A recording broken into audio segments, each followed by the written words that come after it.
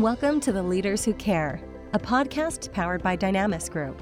We are here to give the stage and support to those committed to create a positive and lasting impact, way beyond the profits and margins, the leaders of the world who care for others and serve a bigger purpose. Join us on the journey of creating a better, more caring world. And now to your host, Stoyan Yankov. Hello, everybody. Welcome to another episode of The Leaders Who Care. My name is Stoyan, and as you know, we are on a mission to invite and feature some of the most caring, most impactful leaders from all corners of the world. And I'm very excited to welcome this morning Jakob. Jakob is, how can I say? I don't even know how to exactly introduce you, but I can say an impact maker, community builder, ecosystem creator, bridge creator, connector. Jakob has been born in the beautiful country of Sweden, but as he likes to say, he's British American by education and very Balkan by marriage and the location he chose to live in. But we will hear more about his story from himself. Jakob, how are you this beautiful morning in Tirana? I am doing very well. Thank you, Stoyan. It's a real pleasure to be here with you. Again, I treasure the time we had together the other day in Maribor.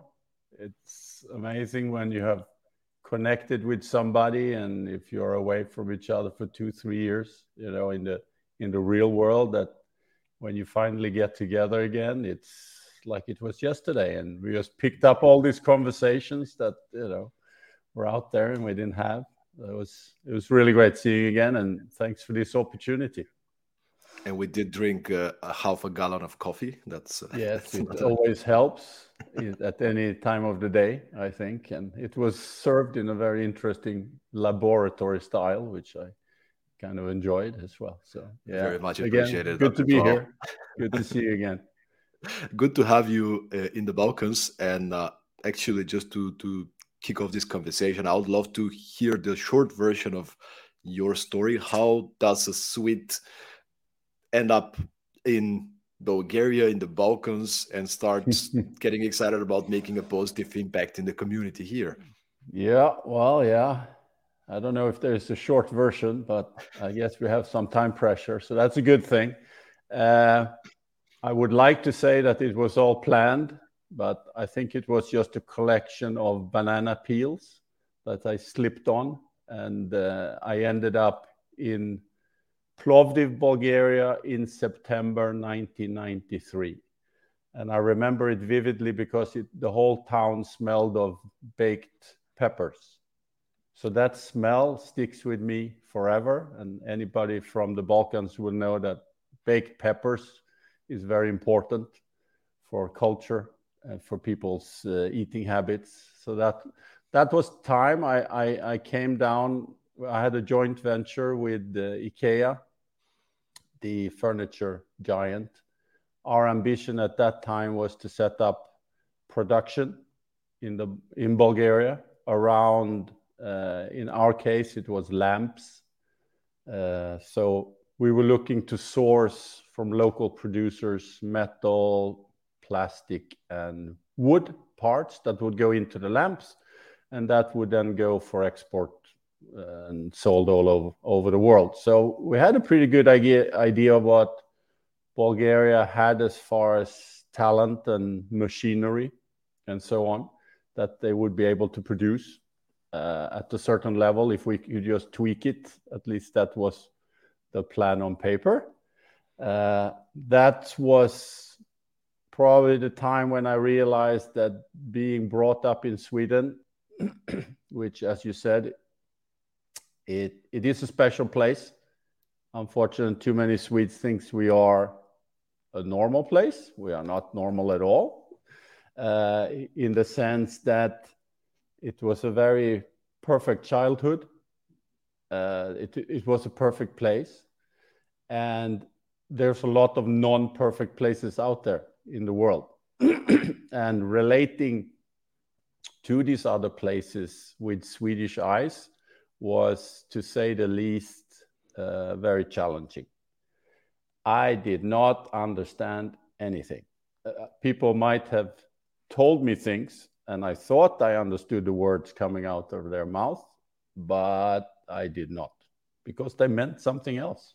And that was I would say, what made it very, very difficult, but it also made it very challenging, meaning real and fun.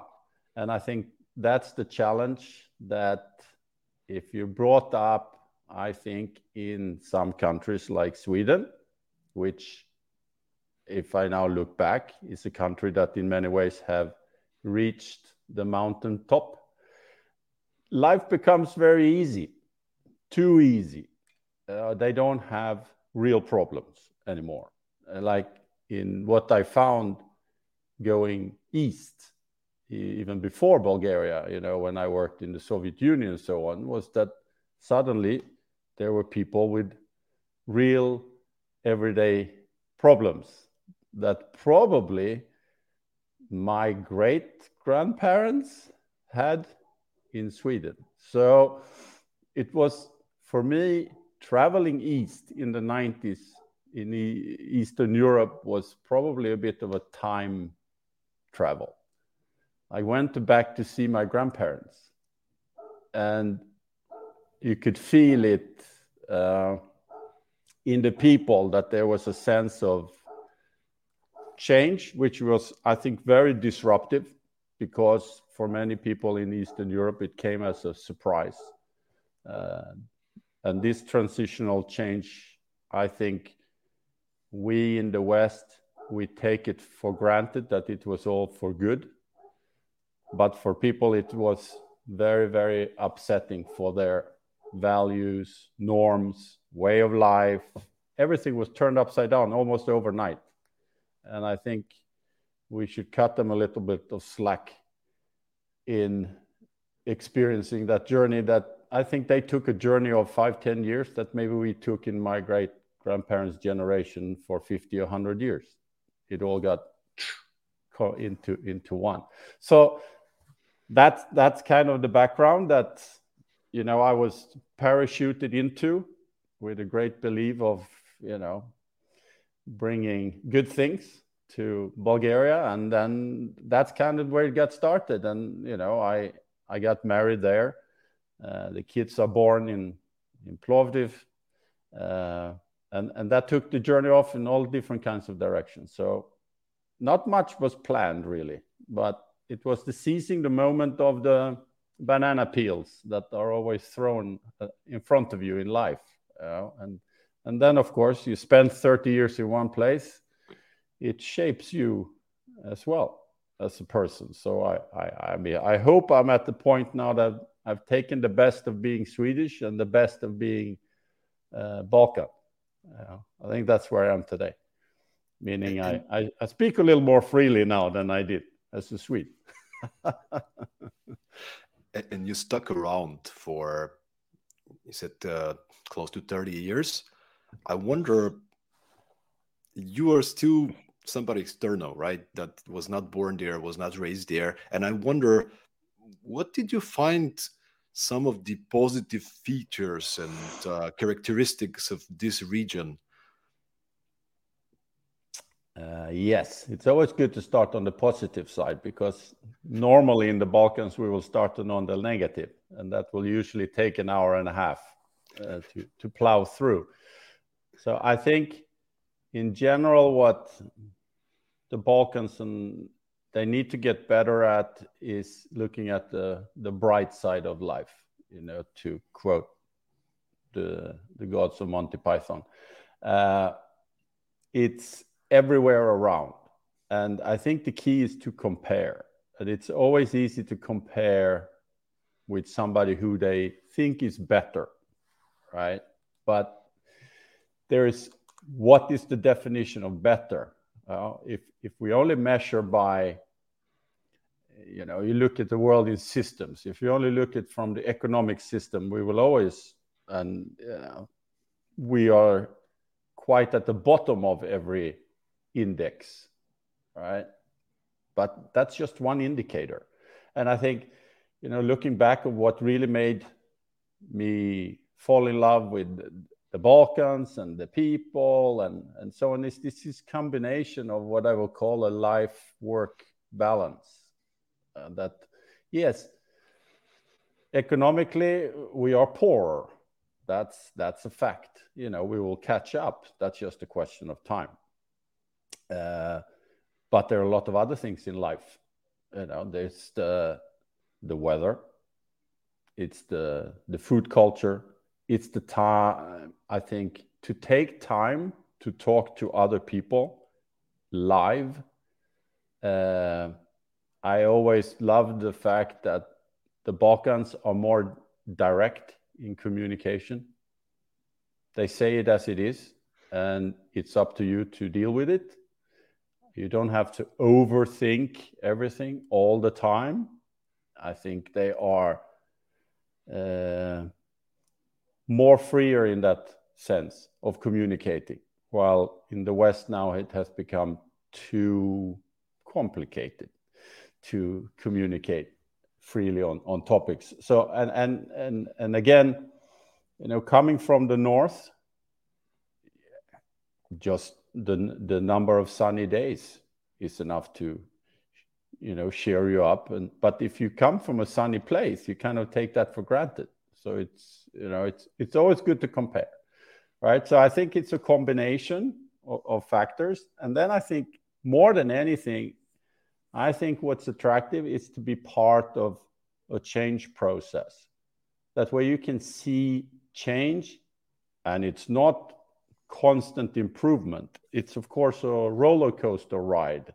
If you transition from a very totalitarian state to a supposedly democratic state, from a planned economy to a free economy, from not speaking your mind at all to having no filters about what you can say wherever you want to say it. I mean, to be part of that journey, that's special. And I think, I'm happy that I was able to be part of it, and then, make your small contributions to other people's journeys. Let's put it that way. And then in the end of the day, it's, the collection of really, really good stories. Because what else do you have when you sit on the bench at an older age? It's going to be memories and stories, that of things you have done. And I think if you want to do things in the real world, I think the Balkans right now is, wow, this is the place to be. And I love there is a dog barking in the background just when you are Yes. delivering the key message about the Balkans. So I was going to have two disclaimers today. Whatever I say, it's my thought alone. I don't speak for anybody else. And the second disclaimer is my neighbor's dog. He's big, he's an idiot, but we love him nonetheless. Yeah. That sounds like a Balkan vibe. Yeah. And I just want to say thank you so much, Jakob, for your commitment all these years to stick around with us here in the Balkans, and despite our sometimes very stubborn mentality, to be patient and to continue doing the work that you do. And I'll be actually happy to hear if you can share with us a little bit more about what you guys do in the region. What have you been working on? And of course, how do you continue to stay passionate about making a positive impact in the region? Right. So my latest effort is around a program called the Swiss Entrepreneurship Program. So it's quite clear who is funding it. It's the Swiss taxpayers. And I work for an organization called Swiss Contact. It's a private foundation sitting in Zurich. And the agency to whom we report is called the Secretary for Economic Affairs. So in short, SECO in Switzerland. So the mandate we have as a program is around, I would say, encouraging startup growth and then looking at ecosystem development. And I think if the question is about why? Why do we do it? Why does the Swiss go down this road?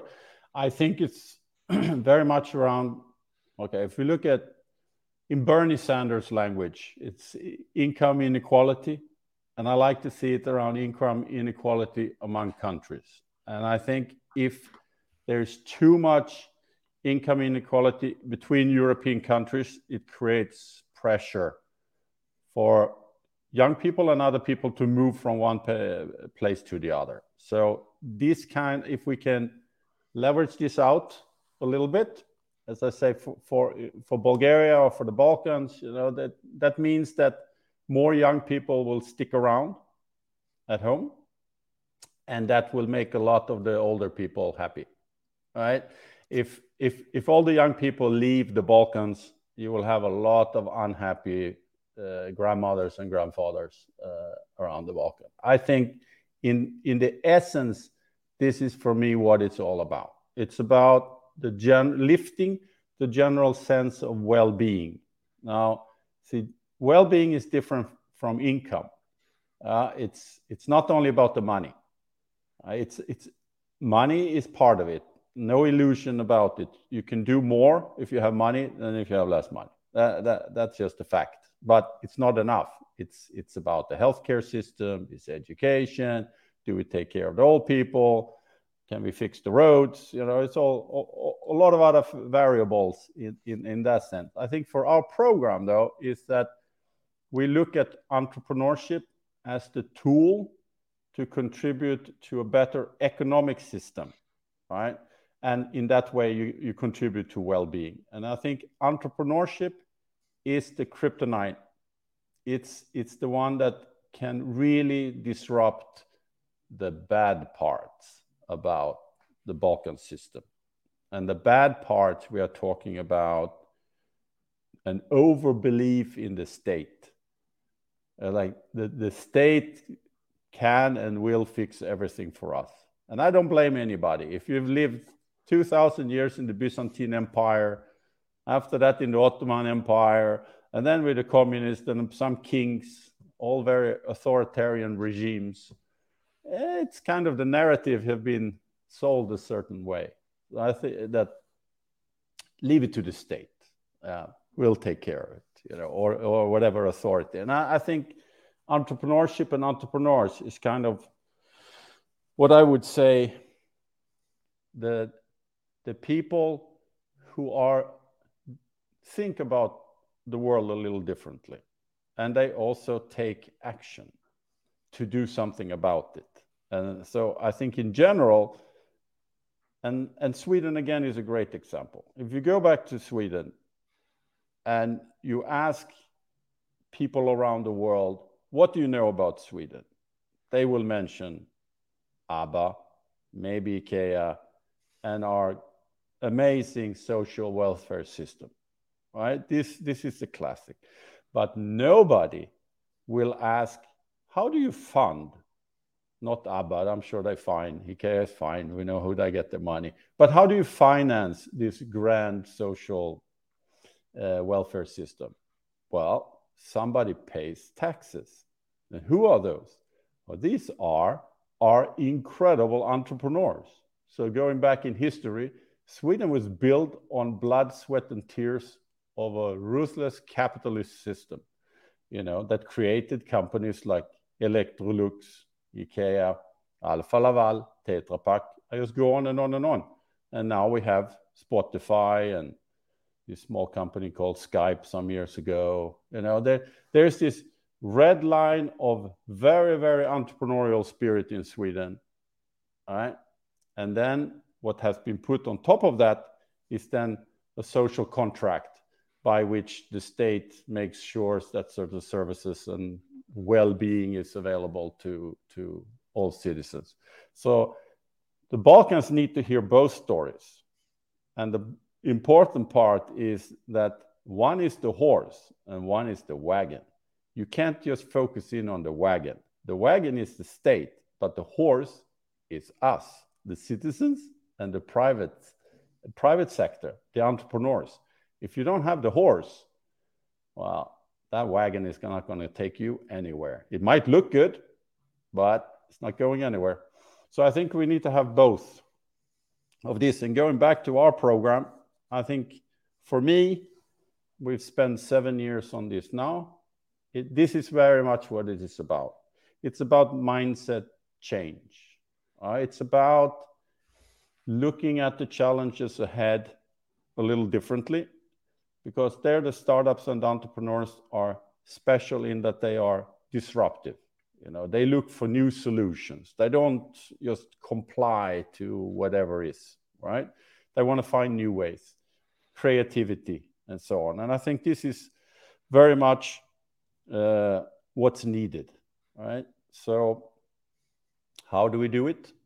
Well, we are taking an approach where it has to be around the entrepreneur, nobody else. Right? And the idea is that entrepreneurs need certain things to grow. One of them is money. We always know that part, but it's not the most important in most cases. The more important is, do you as an entrepreneur have access to skills, expertise, and network? Do you know enough people around the world? Because Balkan was locked out of the clubs in the history for a long time. All different clubs, we were always locked out. And now we want in. Some of them have really got far into the club, and others have.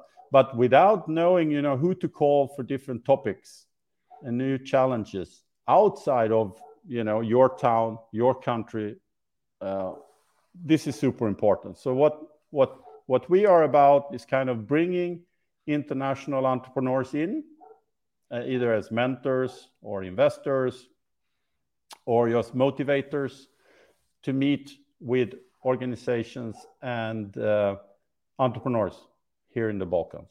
And then usually the magic happens.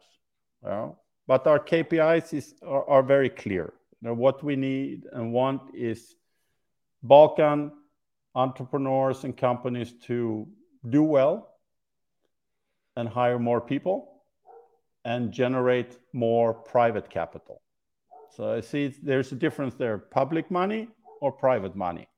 Going back to Sweden was built on export. So we were taking in new money from other places, right? And that's the mentality I think that we need to get.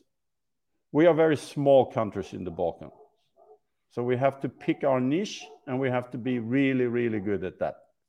And then start bringing in fresh money, if it's in Albania from tourism or if it's from tech and startups. So it doesn't really matter. But we need to find we can't be good at everything. That's the old state factory mentality. You're producing everything, but pretty crappy, right? Or you produce something a little tighter niche, and you do it very well.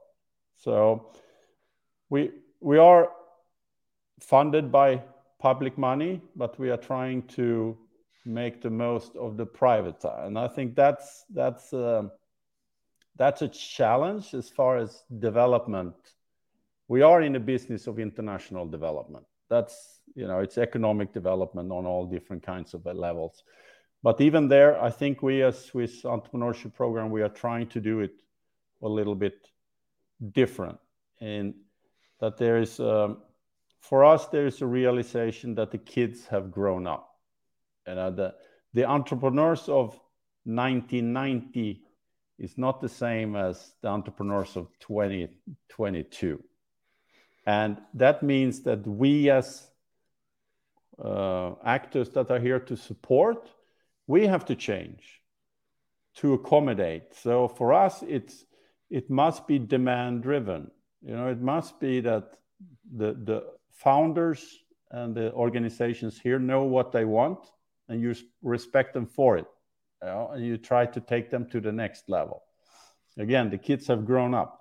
It must be an indirect approach. It means that it's not us as a foreign entity that should come in and set things up. No, you should work with people that are building their own things in their own backyard. This is their home, their nation state, their economy. They have to grow up. They have to step up. It's not our job. That's a different system. It's called colonialism, right? Now we are past that, right? But that means local actors have to step up, right? So I think, and another very important principle is that we don't subsidize anything. I think we are at the level now where there is enough wealth in the system. There's enough successful entrepreneurs in the Balkans. Sorry, your time. You have to step up. It's they that should be the leaders of the ecosystems. They should be the one funding incubators, accelerators. They should be the business angels. We will support them. We will train them. We will incentivize them. We will, connect them with equal actors around the world. But in the end of the day, if we don't have the core of entrepreneurs, we can't expect much change. Right? And I think if you look around all of the Balkans, on where is what I will call the bigger challenges. Yeah? And I find it in all the countries. And I say it's very much around, how should we say, plurality. It's a lack of plurality. This is one of my favorite words. And what does that mean? And I've thought a bit about it. If you think about Bulgaria is a good example, and I will always take, for all my other Balkan friends and kids, I have to admit, I suffer from a Bulgaria syndrome in that I entered the Balkans in Bulgaria first. So I relate everything first with Bulgaria, right? So around plurality, if you look at municipalities, for example, depending on the country, the municipality have different levels of power, meaning assets, right? In Bulgaria and Romania in particular, the municipalities are quite strong.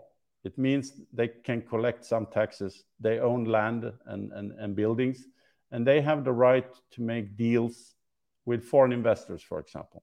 In many other countries, they don't have much power, meaning they have to go and beg central government. Now, if you have powerful municipality, who are then there to satisfy the needs of the local population, you suddenly have what we'll call a power struggle between central and local. You take local power away, there is only one. And whatever happens in whichever system you are, if there is no plurality in the political system, us as individuals have very limited space to operate. All right? So what happens when you create that space? Again, I always give the example of the tourism industry in Bulgaria. So you have Sunny Beach, Albena, and those large resorts. This is now an economic powerhouse. We might like it or not, that's something else, but it's a great powerhouse. No central politician will travel to Burgas and tell these guys what to do. So what happens? Within that space, suddenly we as individuals, we have a choice. I can go work with the government, but I can go work also with the private sector in the tourism industry, for example, and have a good life. You take out that private sector, suddenly you have no choice. You have to go begging to the state, just like you had to go beg before for the Communist Party, or you had to go beg the Sultan, or you had to go beg the Byzantine Empire, right? It's a pyramid, right? And that is the one that we need to break up. And to break up the pyramid, the tool we had now is private sector.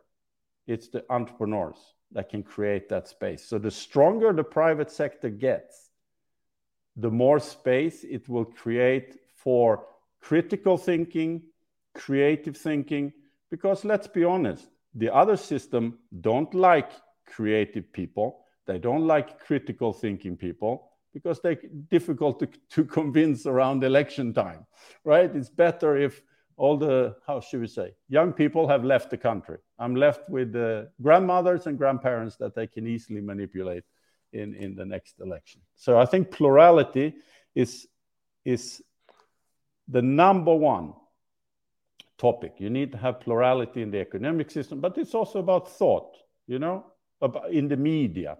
Is there a multiple narrative or not? Or is it just conformity to one truth? And like it's always been in the Balkans. So very long and philosophical answer on that one, but I love it, and I want to dig deeper. Actually, we had this conversation when we drank all this half a gallon of coffee in Slovenia, when we discussed the mindset in the Balkans, not just within each of the states, but in between them. Now, I'm in Estonia at the moment. I lived 10 years in Denmark. I gotta say, the sense of community, the sense of sharing, this entrepreneurial community, everybody coming up and supporting each other, mentoring, reinvesting, introductions, connections. I feel like we have a lot of work to do in this direction. And so you mentioned already, right? There's success cases when it comes to companies, entrepreneurs. There's individual, and not just individual now, many cases of great companies being built in the region. But I feel like we're missing on the community and the ecosystem quite a bit. Yeah. And I just want to hear your perspective on that, and what could we do better in order to create this mindset of sharing and community. Yeah, spot on. I think this is a challenge of culture, and culture is one that changes the slowest, right? But it's also what the clever people say, that culture eats strategy for breakfast. I think culture eats everything. Culture decides what you can expect of a society and a state and an economy. So I always looked at remember there is this video game or whatever called Minecraft. And I understood from the kids there are two modes there. I can do survival mode. It's the free one, the free version, I believe. And then you have creative mode. And I think the Balkans have been stuck in survival mode for a really, really long time. I remember when I went to Bulgaria in the 90s, people would tell me with pride that all we need is a hole in the ground, some bread, and we will survive. And that, I think, is very difficult to understand as a Swedish person.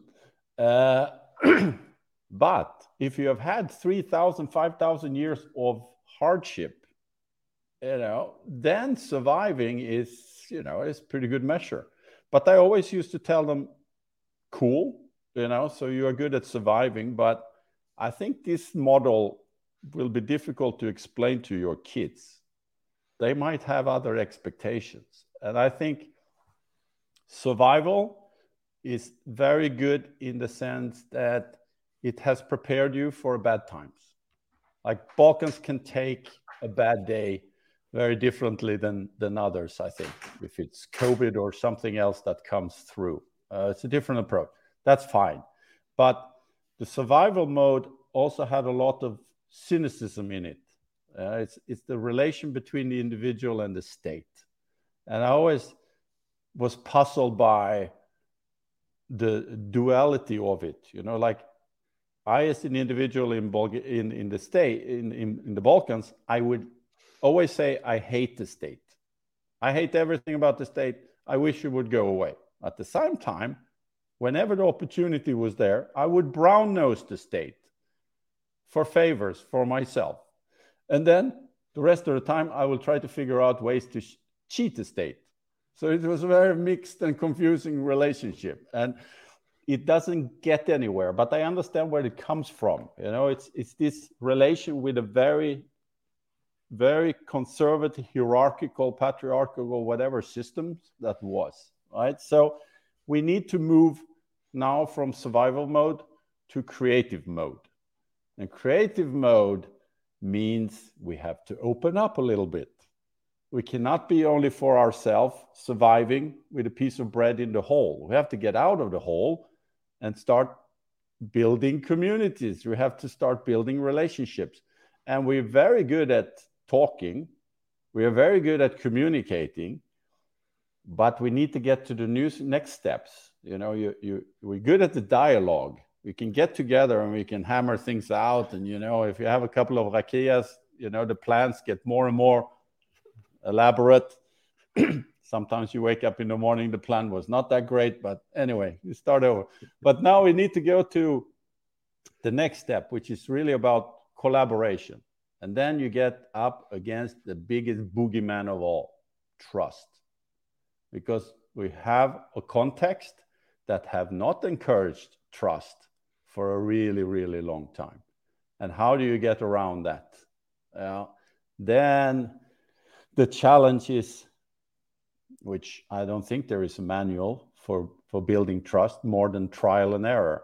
You have to try out different relationship. I think, yes, you start by talking and then do some activities together that might not involve money, but, get together, do something together. If it's a workshop or it doesn't matter what. And from there, you move towards cooperation.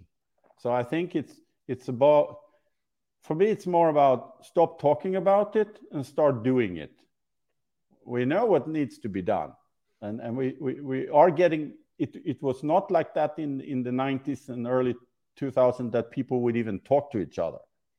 Because people in the different sectors, if you are in the private sector, to take 2 textile factories to talk to each other, no way, we compete. The same in the ecosystem, you take different support organizations, why should I talk to this guy across in the same town if we compete for the same honeypot? Again, we are at the stage now that, remember where I said before, if you look internally for the money source, if the money source is the foreign donors community or the state, you will have competition. But if you're competing in the whole world, against and with the whole world, if the money is coming from abroad, suddenly you look at your colleague down the street and say, you're in that niche, I'm in this other niche. So we don't really compete at all. Maybe we can talk about things, all right? And I think there is the challenge also in that we have to let go of egos a little bit. We have to accept that we might not know everything about everything all the time. Macho culture is cool, but it gets silly at some point. We have to be more open to learning new things. And then, of course, there are things like shame culture, that failure is lethal. All right? I see you nodding there. So I mean, no, but that's specifically for the region. I think it's something that you can find anywhere. I've worked in organizations in the UK, in the West, and you can find this in big organizations within the culture of organization that I don't want to experiment. I don't want to try things out because I better be safe, right? But generally, if you go more east and southeast, when we work with programs with entrepreneurs, with startups, it's very hard. This kind of I have to win. There's no space for failure because the external pressure, you start your own company and every second person comes to you. But when are you gonna find a real job? Yeah. No, I think you have a lot of this. I call it the dinner table conversations, right? You have, and many houses, grandmother is still in the house as well. So you have to try to convince her as well. It's not only your parents you have to convince, that entrepreneurship is where you wanted to go. But I think it's a lot about risk taking also. I think if it's playing it safe, you're back in survival mode. You're back in that hole. Sure, you took that job at the municipality. No offense, we need them as well, but not so many probably. and we need more entrepreneurs. And your grandma might be really happy about telling her friends that you work in a bank. But this is like a football team of just goalkeepers. We need more offensive players. And if you're going to make offensive players, you have to start taking risks. So you need to live a little. And I think in general, for me, that's what it's all about. We live in a real world in the end of the day. You have to go out and kind of build things. You need to dare. You need, be brave. You have to face up to the fact that not everybody would love you all the time. And if you do things will break. But as I said before, if you don't break things, where are all the jokes then? Where are all the memories of,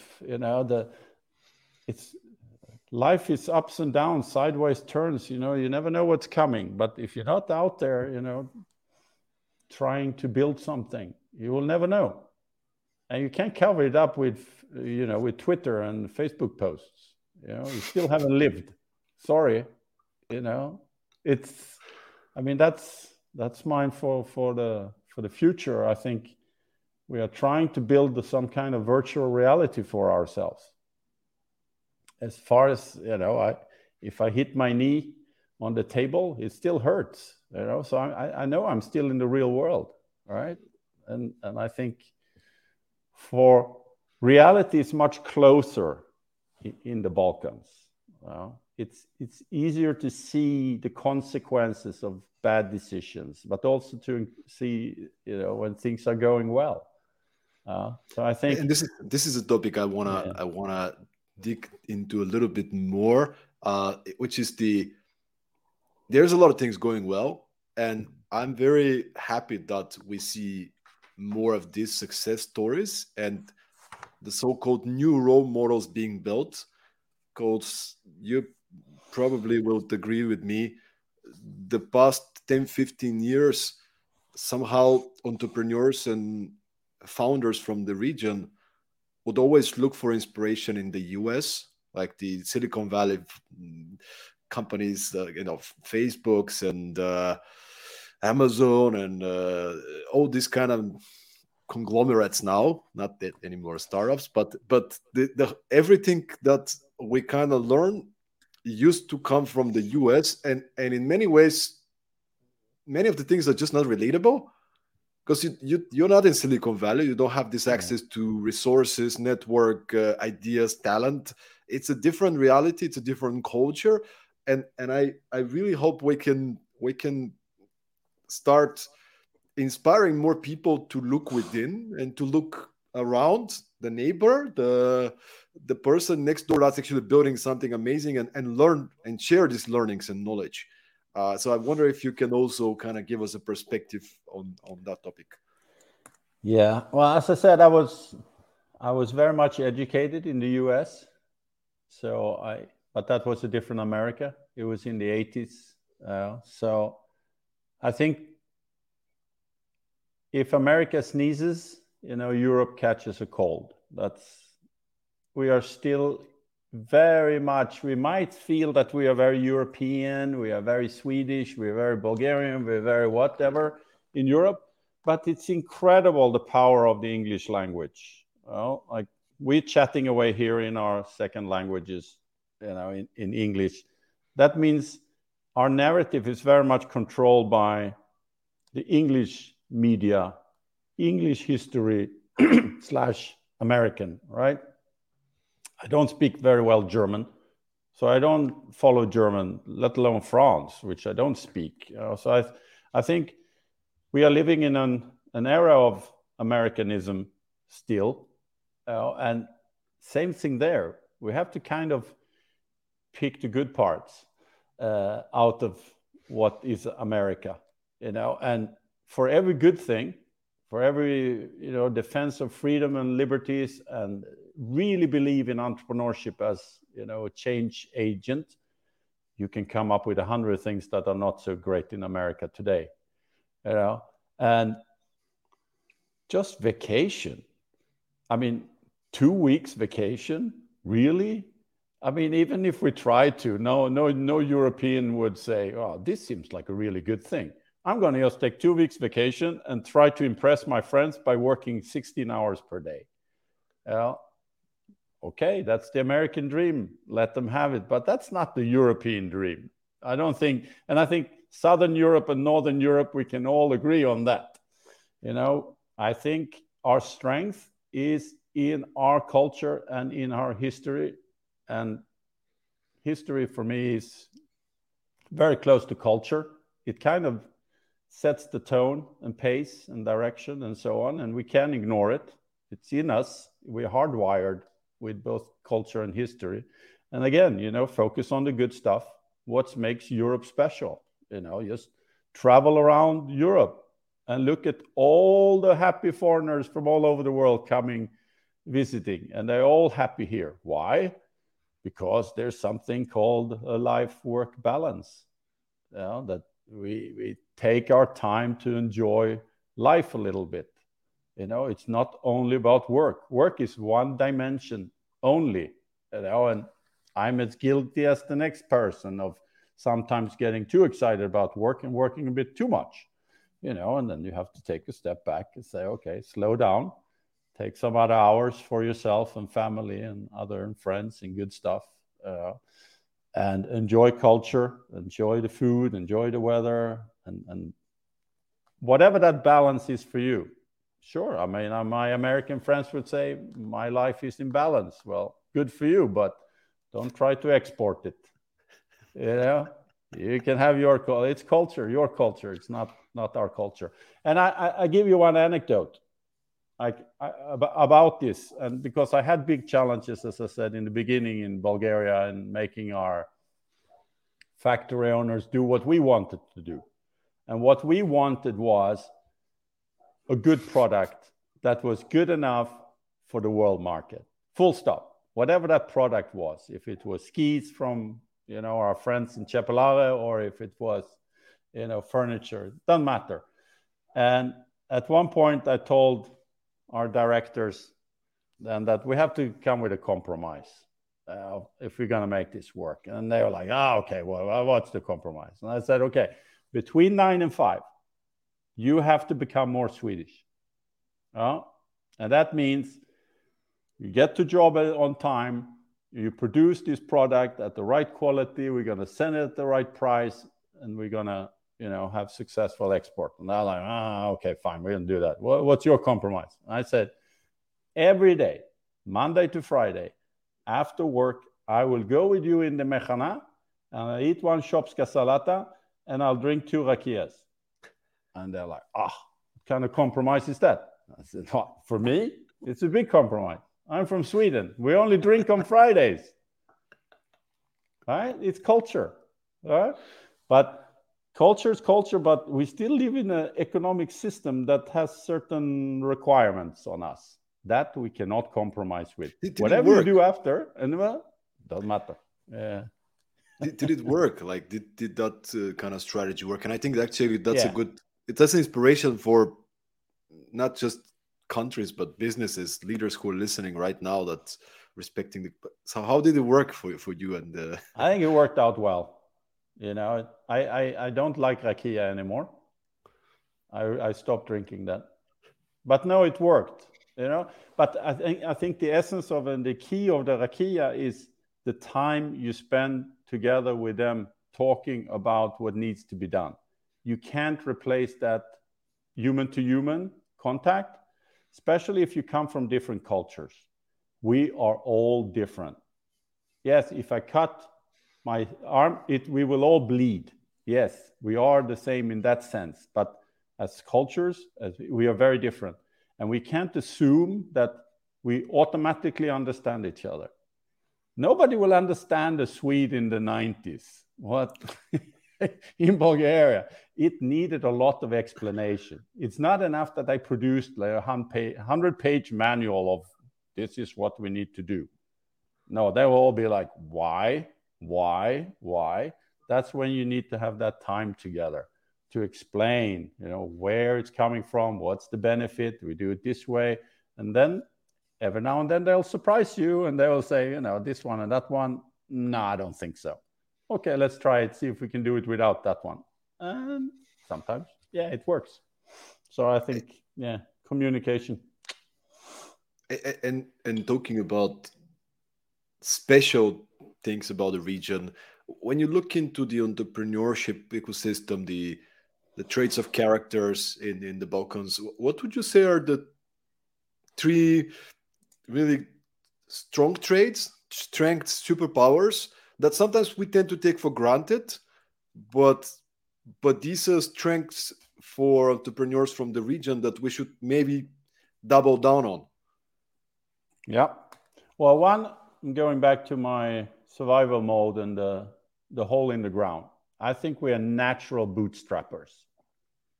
Like, we can fight it out for a really long time. Just give us a soup and we'll go on for a month. So I think this is a really great departure point. It's like there's very high threshold for panic. You're like, oh, we don't have money, we need to go fundraise now. No, let's go talk to grandma, and see if we can squeeze out of her, or we take a third job just to get through. All right. So I think the natural bootstrapper attitude is number one. The second one, I think we are getting more and more disruptive, meaning more critical, and with more critical, giving space for more creativity in the way we come up with solutions. We're getting braver. We're thinking bigger. It used to be, oh, maybe I can make this work in my street or my town or my region of the country. Now it's more like global. And then I think the other is that we want to show the world that we can do it. Like, Balkan has a bad connotation. All right, I think we should change it. I think we should talk more Southeast Europe, show that we are part of a bigger thing called Europe. We are not like Europe and the Balkans. No, Balkan is Europe. And I think there is this sense now that we have come out of the hole. We're going into creative mode, and now we're going to show you what we are made of. We're going to show that we are as good as anybody else, right? And you go back and you look in each country, the only ones that have that attitude right now, it's our sports people. If you not going to mention any of them, but if you go back in the last 30 years, who are the ones that have really punched above the belt internationally from the Balkans? It's our international sports stars. We need to get the economies, the entrepreneurs, to think the same way. There's nothing, no excuses, nothing holding us back. On the opposite, we know what the tough time is, and use that as one of the driving forces. A lot of the people they will crack at anything, in the West. The wind is blowing a little too much. Oh, I'll stay at home. I'll catch a cold. This is, I would say, the big three for me here on the top of my head. Sure, there's others. That is fantastic. Yeah. That's fantastic. Thank you for sharing them, because as we keep on talking about that, we tend to take them for granted, and especially in this reason, like to focus a little bit more on what's not working well, what is wrong, what is the obstacles. We'll still do the job, but kind of the conversation go in this direction, and the more we can shift the conversation towards what's working well, what are our strengths, what are our resources. I mean, it's a lot cheaper to hire people in the region, right? That's a resource. People are tenacious.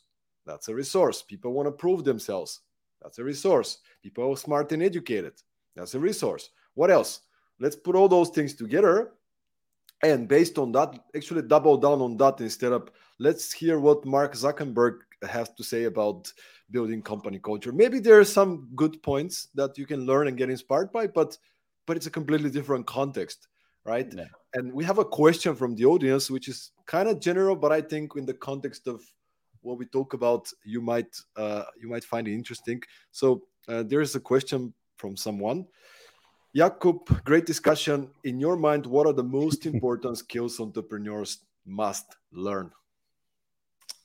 Yeah, I think top 2 or 3. I think one is I would say, Western business communication skills. So there are expectations when you communicate with a foreign company about the speed, the language, the response time, and so on. I think you got to get that. You can't be a very successful company and write very strange emails in language and meaning, super long sentences. People get lost, So I think these very basic business skills is one. Then I think the other two is how to make more money. So it's around sales. This seems for us to be the number one topics now. Any kind of sales, if it's on LinkedIn, how to use it, if it's cold calls, trade mission, onboarding, international go-to-market strategies, everything around taking the company to the next level and earn more money. So the growth part. And the third one, I think, is about how to raise money. Now, I'm talking about raising private capital, not getting a grant from government or free money.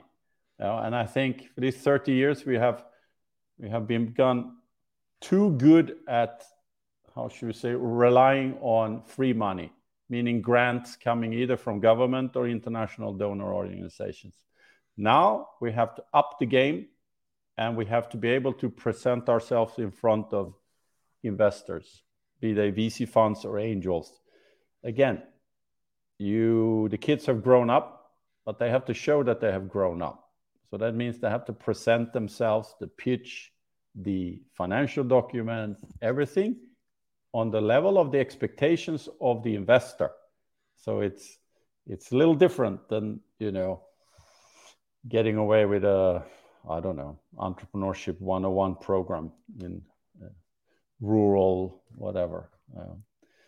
It's a different game now. So they need to step up.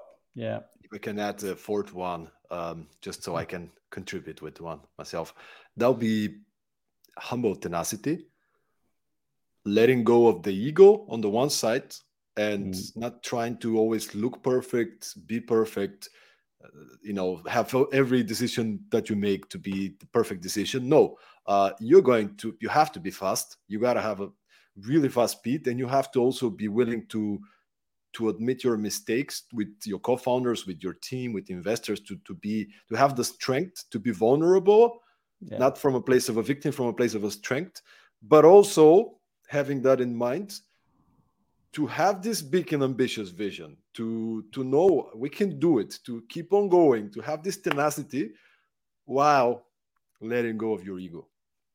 Yeah. It's a journey, I think, for every individual to get to that point. Jakob in 1990 is very different from Jakob 2022.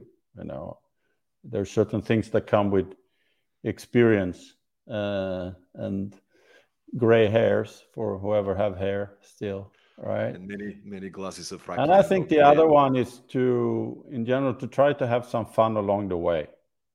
Fun is not a weakness. Humor is still a very powerful tool.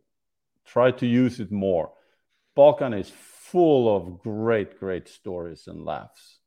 You should use that to your advantage. Because there's stories out of reality of gloom and bloom. It's and that combination is very powerful. Thank you so much, Jakob. So we kind of nailed 5 of those. Hopefully people find it useful. And I want to wrap up the whole conversation with one final question. There's a lot of our listeners who are executives in international companies in the West, in the US, in the UK, Western Europe. We have entrepreneurs and founders listening as well. What are the opportunities for them in the Balkan region? What do you guys do that they can get involved with specifically, but generally also what opportunities they can find in the region? Great ending. Well, as I said in the beginning, we are very much for bringing entrepreneurs together. So one of our key strengths is when we can bring great entrepreneurs like Stoyan and Jakob, for example, to spend more time with our ecosystem. So we have two ways of doing that. You can either work with us as a short-term expert, or you can be an entrepreneur in residence. So if I may, you go to swissep.org, and you can look there at what we call the Entrepreneurs in Residence initiative, which is usually people come as volunteers for about a month or more. We embed them in the ecosystem. We pay for your flight, we pay for your Airbnb, and then your, how should we say, role is to try to meet up with and work with as many organizations and startup founders as possible. Share what you are good at, your passion. Many cases that have developed into individual business relationships, because as you said before, we have a pool of incredibly value for money talent. That's how my wife tells me I should say things are not cheap in the Balkans. There's value for money, so I hold that course strictly. And I think bringing Balkan and the West, the markets and the talent together, that's where the magic is, and that's where we will be globally competitive for a really long time. Amen. What a great way to finish this conversation. Thank you so much, Jakob, for being with us, for sharing so much depth from directly from the kitchen, so to say, from the Balkan kitchen. And for those of you who are listening now, you know where to go to check out the opportunities, perhaps become a volunteer, come for a month, or get involved in any other way with the ecosystem here. I hope you guys enjoyed this episode 79, meaning there are 78 more episodes you can listen to if you subscribe on Spotify, Apple Podcast, or any other platform. We'll keep on bringing you impactful, caring leaders. So hope you enjoyed this episode, and see you again at the next episode of The Leaders Who Care. Thanks for listening, and we hope you enjoyed this episode. Find out more about the Leaders Who Care across the main social media channels, and help us spread the care culture in your own community, first by taking care of yourself, and then of others around you. It all starts with one person, one act of kindness. What is one thing you can do today to make your environment better? Stay inspired and stay caring. See you next time.